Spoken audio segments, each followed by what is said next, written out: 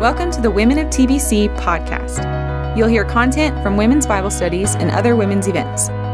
For more information, visit templebiblechurch.org.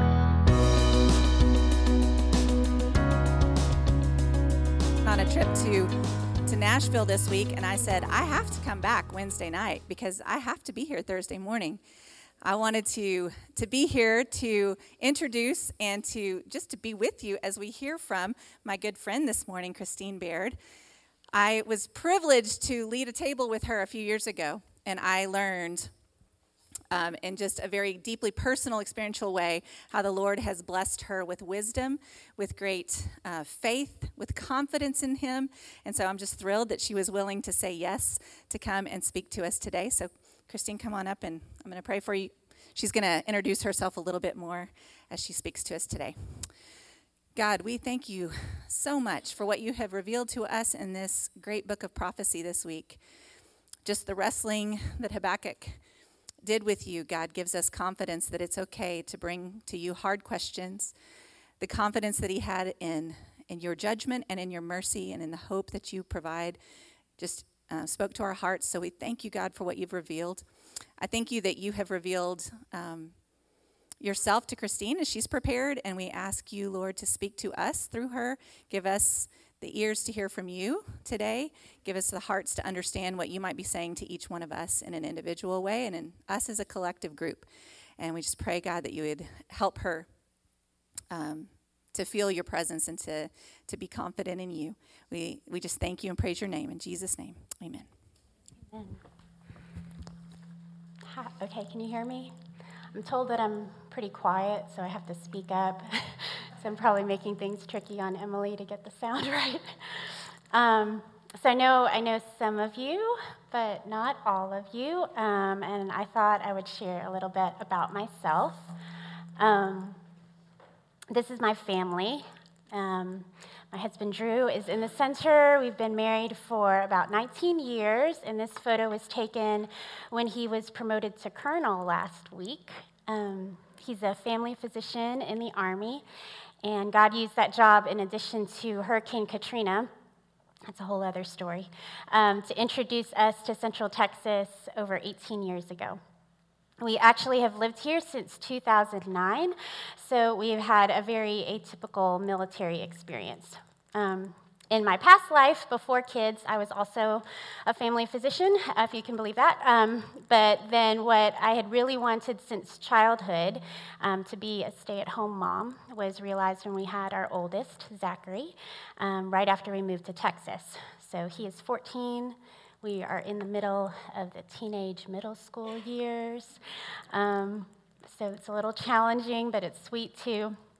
And then we have Hannah, who's in green, off to the right. She's 11. She's in 6th grade. She's creative. She knows what she likes. She is strong-willed, but she is tender-hearted as well. And so is Zachary, especially when it comes to our littlest, who is Adeline. She is our caboose, our sweet little surprise, who's 3 years old, and she was born right before the pandemic began. And as you can imagine, she has all of us wrapped around her finger. My older two attend Providence, where I also work, and Adeline is at home with me for the time being. She'll probably be starting pre-K next year, which I'm sort of excited about, but mostly just heartbroken over. So some things to know about me. I actually have a good amount of stage fright, like heart-pounding, sweat-inducing stage fright. I think for the longest time, I believe that anyone speaking on stage must have it all together. I mean, why else would you do that? I'm here to tell you that I definitely don't. But I imagine some of my sweet fellow co-teachers would probably readily admit to the same. I'm also very much a crier. I planned on having a box of tissues up here, but I think I accidentally didn't tell anybody about that, so I had to grab some. Those who've been at tables or in small groups or in Sunday school know this about me and know that I should probably keep these tissues at the ready, so it'll be a miracle if I don't break down and cry during this talk. So fair warning. So maybe these ultra-emotional tendencies that I have are what resonated with me about Habakkuk. And I want to start off qualifying this talk by saying, first off, that our friend Nancy does an amazing job summarizing the large points of this book. And second, you may have already heard a lot of what I've said before. So what I hope to do is first to tell my story in relation to Habakkuk, and second, to get you thinking about how your story might relate, and third, to see in a different way what God may be telling us about who he is and what his plan is through this book and through our stories. So up to this point, we've studied prophets whose reactions to hearing the word of the Lord they kind of run the gamut. There's been a spectrum. We've seen everything from anger. We've seen sometimes seemingly unquestioning obedience. Sometimes we've just seen facts. Sometimes we've seen worship. Additionally, in those very books, we've seen pictures of Jesus as the compassionate reconciler in Jonah, the pursuing bridegroom in Hosea, the shepherd king in Micah, and the divine king, suffering servant, and coming conqueror in Isaiah. And those are amazing attributes and important to remember as we move forward in our study of the prophets. But if I'm being honest, how much of what I have learned about God do I actually, in my core, believe? Like, would stake my life on type of belief. Habakkuk is wonderful and validating in that God gives us an example of a follower of God who questions him honestly and vulnerably when life does not go the way that he thinks it should have gone. He doesn't get the answers he wants from God, and yet he somehow gets to a place of authentic faith and worship in God and trusting him. So how does he get from wrestling with disappointment in God to humbly and sincerely placing his trust and his praise in him? As one commentator puts it, this prophecy deals with the problems created by faith and with the divine answers to the questions which express those problems. So if you'll just pray again briefly with me, I'd appreciate it. Father, I pray that you would soften our hearts and break down our defenses and give us understanding as we study your word. Get me out of the way, and may your message and your heart for us come through. We love you and truly desire to know you and your ways more. In Jesus' name, amen. So, the prophet. Who is Habakkuk? Not much is known about Habakkuk, but the little we can see is pretty eye-opening. His name comes from the Hebrew verb embrace or ardent embrace, and this seems fitting if we think about Habakkuk embracing, clinging to, wrestling with God.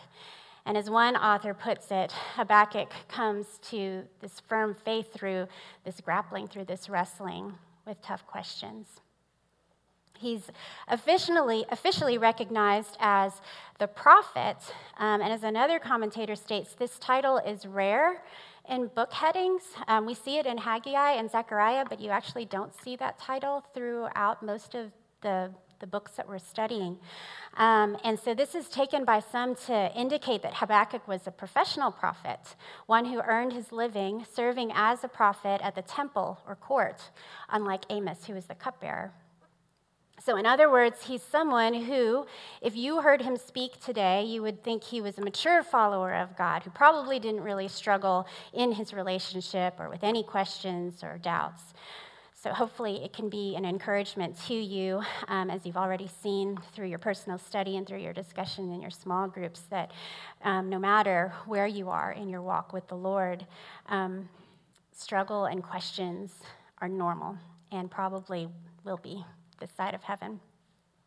So lastly, it's not known exactly in terms of years when Habakkuk lived and preached, but as Nancy mentions, this is after the northern kingdom had been taken into exile by Assyria. And it's likely, I saw this written by one commentator, that he lived during the reign of Josiah, who was actually one of the godly kings, and during whose reign the nation of Judah experienced revival. However, it was during the reign of Josiah's son Jehoiakim that Babylon rose into power, and at the end of Jehoiakim's reign that Babylon would take the southern kingdom into exile, thus fulfilling the prophecy that Habakkuk gives in this book. So Habakkuk had a problem. He had lived through a period of national revival followed by a period of spiritual decline. And that would eventually lead to exile. So that certainly helped give me a framework for some of the frustration that he ends up voicing in this book.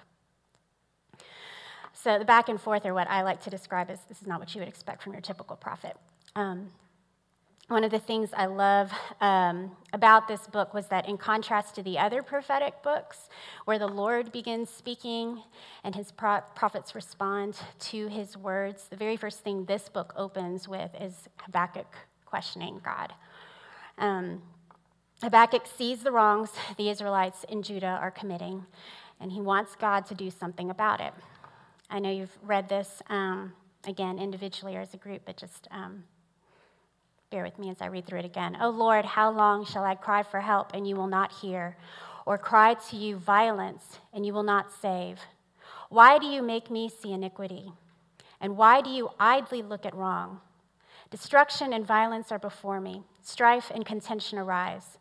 So the law is paralyzed, and justice never goes forth. For the wicked surround the righteous, so justice goes forth perverted." He appears to be essentially asking in the first verses of this chapter, why aren't you doing anything about the sin of your people? Am I the only one that sees that things have gone horribly wrong? So, is this the way that you question God? If I'm honest, I don't always let myself get real with him in my prayers. Maybe I feel like it isn't right, like it's something that I shouldn't be doing. I might not be showing enough reverence or respect for the Lord. Maybe I feel like it won't really make a difference. God is sovereign. He's going to work things out according to his plan. His plan doesn't feel very good, but I need to be dutiful about submitting and not questioning. Or maybe it just hurts too much to bring up my questions. But Habakkuk, this professional, spiritually mature prophet, as we just learned, shows us that we don't have to pretend and that it's okay to ask very real and heartfelt questions of God. And then we see God's first response at the end of chapter 1, which in and of itself, it's sweet to me to see that God replies when he doesn't owe a response to anyone for what he chooses to do. Yet he engages, and I would say he pursues Habakkuk in giving him an answer. It's just not the answer Habakkuk wanted. "Look among the nations and see. Wonder and be astounded, for I am doing a work in your days that you would not believe if told. For behold, I am raising up the Chaldeans, that bitter and hasty nation who march through the breadth of the earth to seize dwellings not their own." It's from verses 5 and 6 of Habakkuk 1. So God's response essentially to me seems to be, yes, I do see, and you have no idea what's coming. My people do need correction, and I'm going to use the Chaldeans to bring it about. So after this shocker, Habakkuk's second question, I don't think anyone would exactly say it. It's a polite question or response. Here's what he asks, and I want you to take a few moments to read the following verses quietly to yourself, imagining that you are Habakkuk having just heard God's completely unexpected response.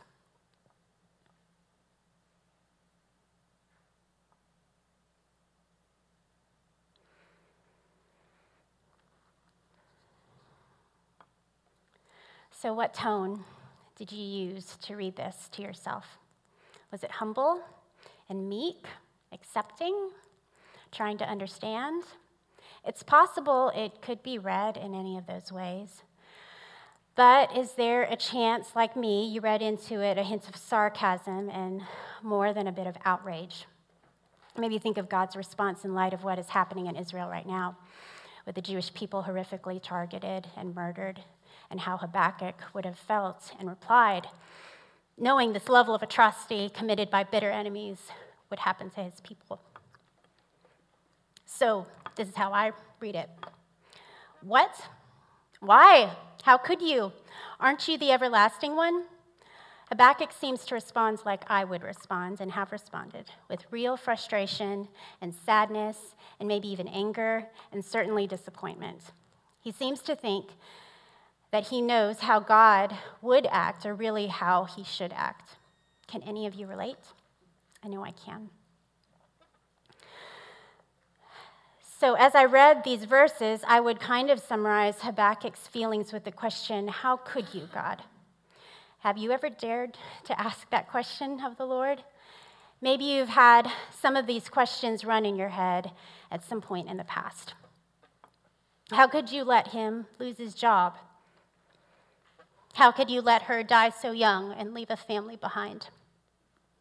How could you let him walk away from you? How could you let her suffer with such debilitating surgery complications? How could you allow this separation, this broken marriage? How could you let her choose that lifestyle? How could you let them believe these lies about you? How could you let them have a baby when they didn't even want one? How could you give me a baby when I didn't even want one? How could you let her live with this anxiety, with such severe depression? How could you let such unfathomable horrors happen to your people? So, what are or have been some of your how could you, God, questions? If you can relate to having a really hard time understanding why God is doing things the way he is doing things, Habakkuk gets you. You see, it's really easy for me to give lip service to the sovereignty and omniscience of God, to say that I know he works out all things for good for those who love him and are called according to his purpose, to say that I trust that he knows best. But how deeply my heart truly believes all of those lessons has been revealed over and over again in times of trial. Perhaps the most telling time was the year my father became terribly sick. So these are my parents in the center, with me and my younger brother, Mark. I don't think I realized how much of a mini-me my youngest was until I pulled up these pictures last week. I grew up in a Christian home, and I'm truly grateful for that. My parents both loved the Lord, and I do believe they tried to follow him the best they knew how. I still remember my mom spending hours on her knees in prayer and listening to old-timey worship songs and Alexander Scorby's King James Version reading of the Bible. Anybody know that? Okay. I still remember the quiet, unassuming diligence and steadfast love of my dad, rooted in his love for the Lord. But as with all of us, I'm sure there were errors in their theology and understanding of the Lord and his word. The problem was that we didn't belong to a church or to a community that could gently correct or offer accountability or even just open-ended discussion. And so the things that were slightly off when I was young in terms of beliefs and understanding of the Lord really snowballed into something honestly heretical as I grew older. We eventually got to a point where we believed God's ultimate purpose in saving people, besides us being able to go to heaven, was to give Christians a doorway to a better life, one of health and financial blessing, if you just have a strong enough faith. We believed that there were certain promises that you could hold God to, or as one author put it, write your ticket with God. Whether that meant success, prosperity, or a long, healthy life. So 20 years ago, I probably would have read Habakkuk 2:4 and said, see, the righteous shall live by his faith. You just need to have a strong enough faith, and God will give you everything he promises you. Does anything of that sound familiar in today's day and age? Thankfully, early in our marriage, the Lord graciously corrected those beliefs. That's another super long story, and it was incredibly painful, but the Lord was so kind and good not to allow me and Drew to keep believing those lies. But my parents continued to put this pressure on themselves to just believe for God's best, and it would come to them. That all came to a head when around Thanksgiving of 2014, I received a phone call from my mom about my dad. He had been having problems with his appetite for months, which was barely acknowledged by my parents. He had lost a severe amount of weight, was extremely jaundiced, and unable to get any food down, and had been diagnosed with stage 4 pancreatic cancer. So you might think that my first how could you question would have come then.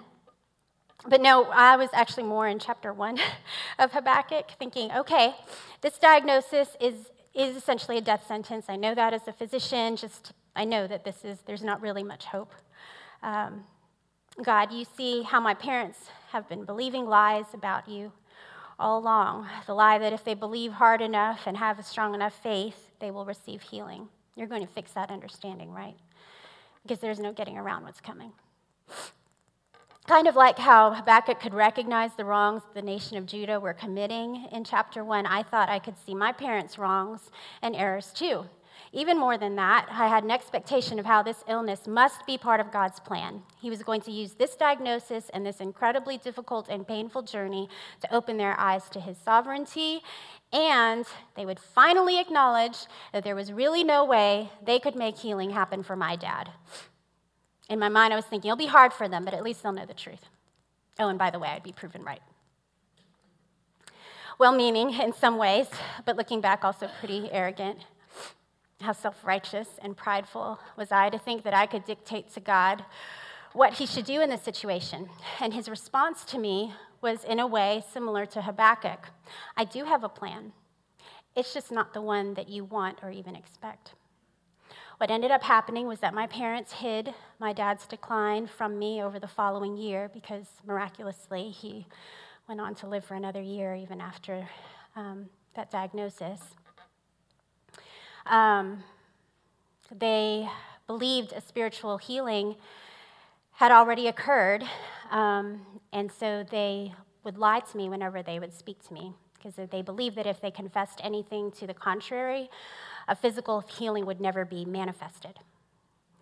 So yeah, I find that word that is kind of floating around these days kind of triggering.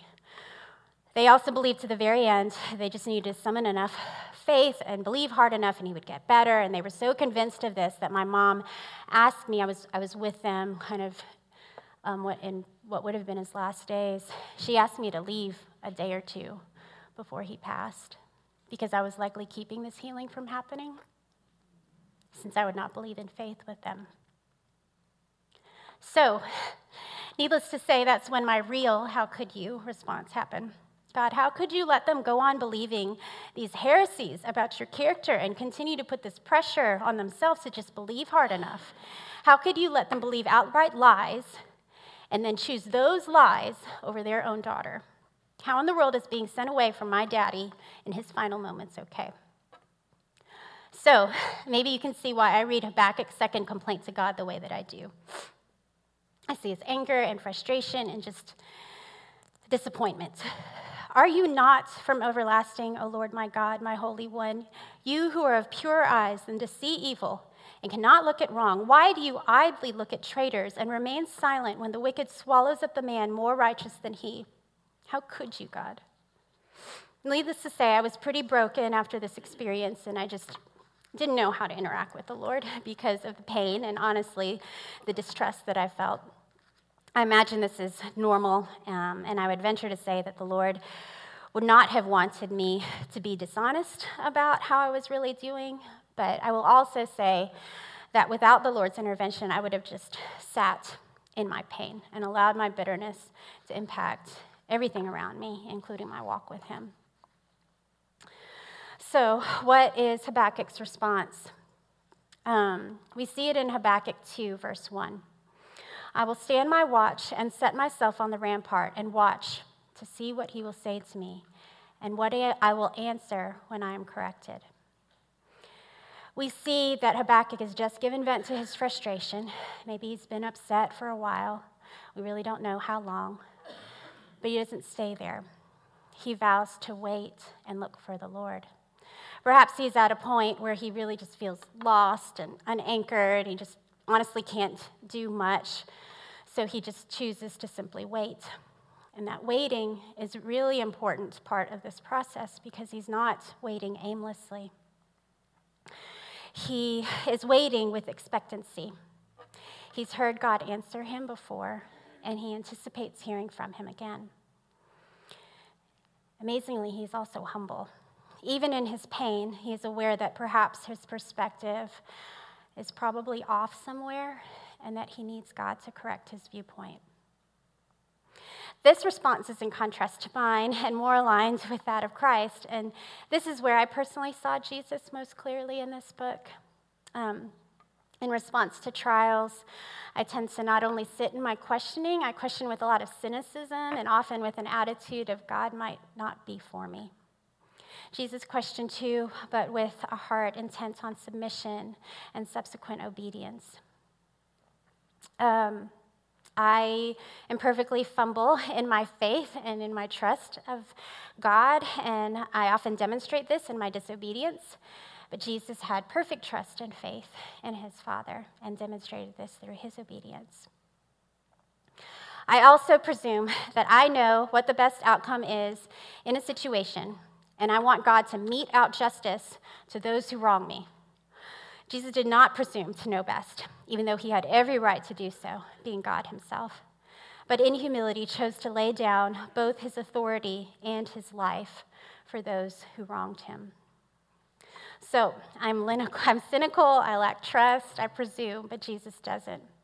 And I think that by faith, the Lord allows Habakkuk to begin to respond in small ways like Jesus did.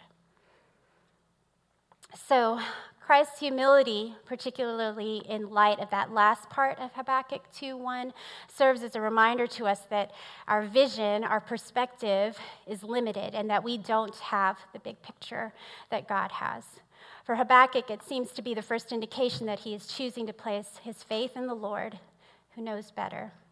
His humility stands in opposition to those described in the first half of Habakkuk 2:4, where the proud are spoken about. Behold the proud, his soul is not upright in him, but the just or righteous shall live by his faith.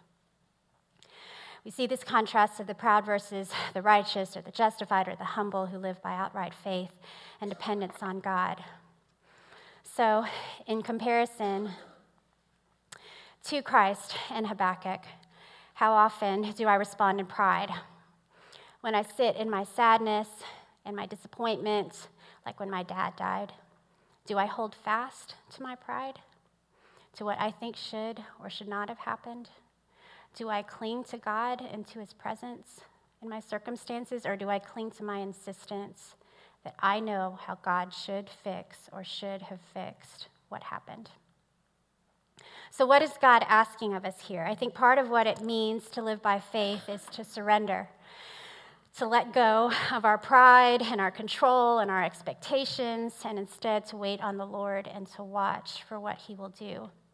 We see later in this chapter how God will make right the wrongs and hurts and evils done by the Chaldeans, ultimately in Christ.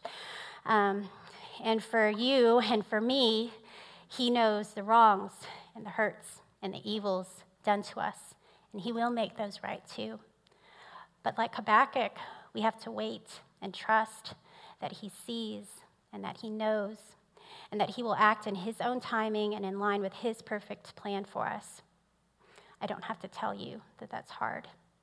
We sincerely believe that we know what is best for us and can't understand why he's not answering our prayers in the way that we think he should. That's why this quote by Tim Keller really struck me. God gives you what you would have asked for if you knew everything he knows. Please hear this. I'm not saying he causes evil to happen to us or gives us evil. He is wholly good and righteous and cannot tolerate sin. But I do believe, as hard as it is to wrap our minds around it, everything that happens to us is what he allows. So the comforting thing is that none of it takes him by surprise or falls out of his plan. And he does not leave us alone, but is with us as we go through our trials. So we were talking about letting go of our expectations and desires. How can we begin to surrender to God? I think where we can start is by reminding ourselves and honestly preaching to ourselves about the truth of who God is and what he has done. And this is what Habakkuk does in chapter 3, verses 1 to 15. I'm not going to read all of this, but just to summarize, I think we see in those verses that Habakkuk reminds himself of these attributes of God: his holiness, his justice, his sovereignty, his righteous anger, his heart to save his people. Then we see briefly in Habakkuk 3:16 that he reiterates his intention of waiting. This is quiet waiting, but it doesn't mean that it's passive waiting. We've just seen him come to a better understanding of who God is and what he's about to do. His language even indicates fear. I'm talking about trembling and, bones. I can't even remember a whole verse, but it just likely means that he has a lot of awe and reverence and respect for the Lord. And from that place of reverence, he can rest while he waits for his righteous and holy and just God to act.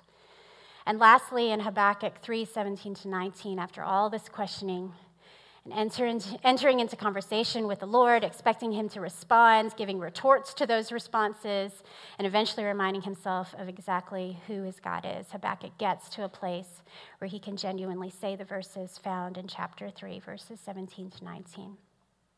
Though the fig tree should not blossom, nor fruit be on the vines, the produce of the olive fail, and the fields yield no food, the flock be cut off from the fold, and there be no herd in the stalls, yet I will rejoice in the Lord.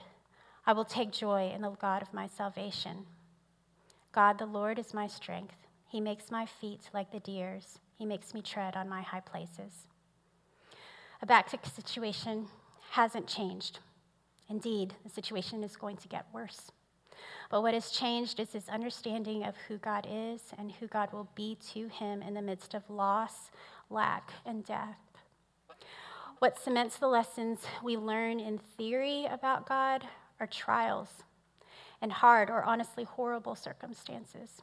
The circumstances that none of us desire are the very thing the Lord often uses to help us to realize how desperately we need him and to transform our head knowledge into a heart understanding and surrender that impacts the way that we trust and depend on him in the ups and downs of life and leads us to worship throughout.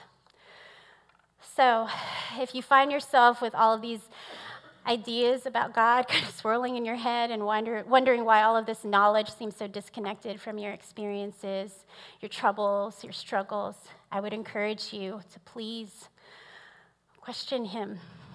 Get real with him. Rage and cry and express your disappointment and just be honest with him. Please don't disengage or walk away or think that he doesn't care. Then wait on him. Again, don't disengage or walk away after you vent, but just wait, expecting him to be with you and to answer you, even if it's not the answer you would prefer. Then as soon as you're able, remind yourself of who he is and what he has done in your life or in others' lives. I'm not promising that this is some 3-step process to feel better, to be content, to find a solution, to escape from your problem.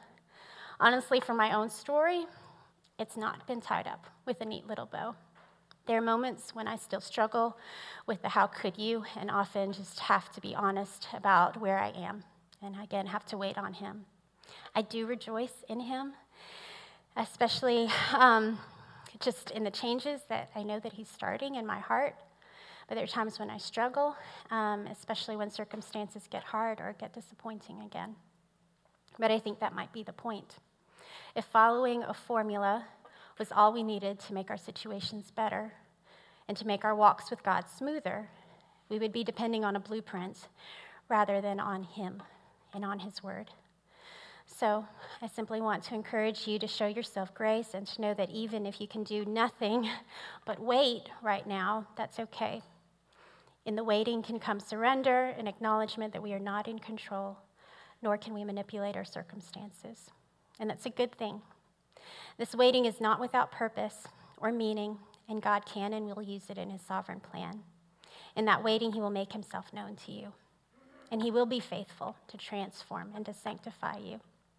Where you just don't know about him, you know him as being active and present in your life. Where your how could you, God, is transformed to I trust you. Where even if you see things getting harder and not going as you would have planned, you can get to a place of actually rejoicing and worshiping the Lord, knowing that he is and will be your strength and support during the hardest of times. So let's pray. Father, we thank you so much for your word, for your heart toward us, and your ever-constant presence with us.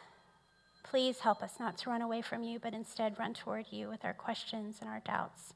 Thank you for your patience with us as we struggle, and please help us when all else fails to wait on you in our desperation and disappointment, and trust in your goodness, your justice, and your care for us. In Jesus' name, amen.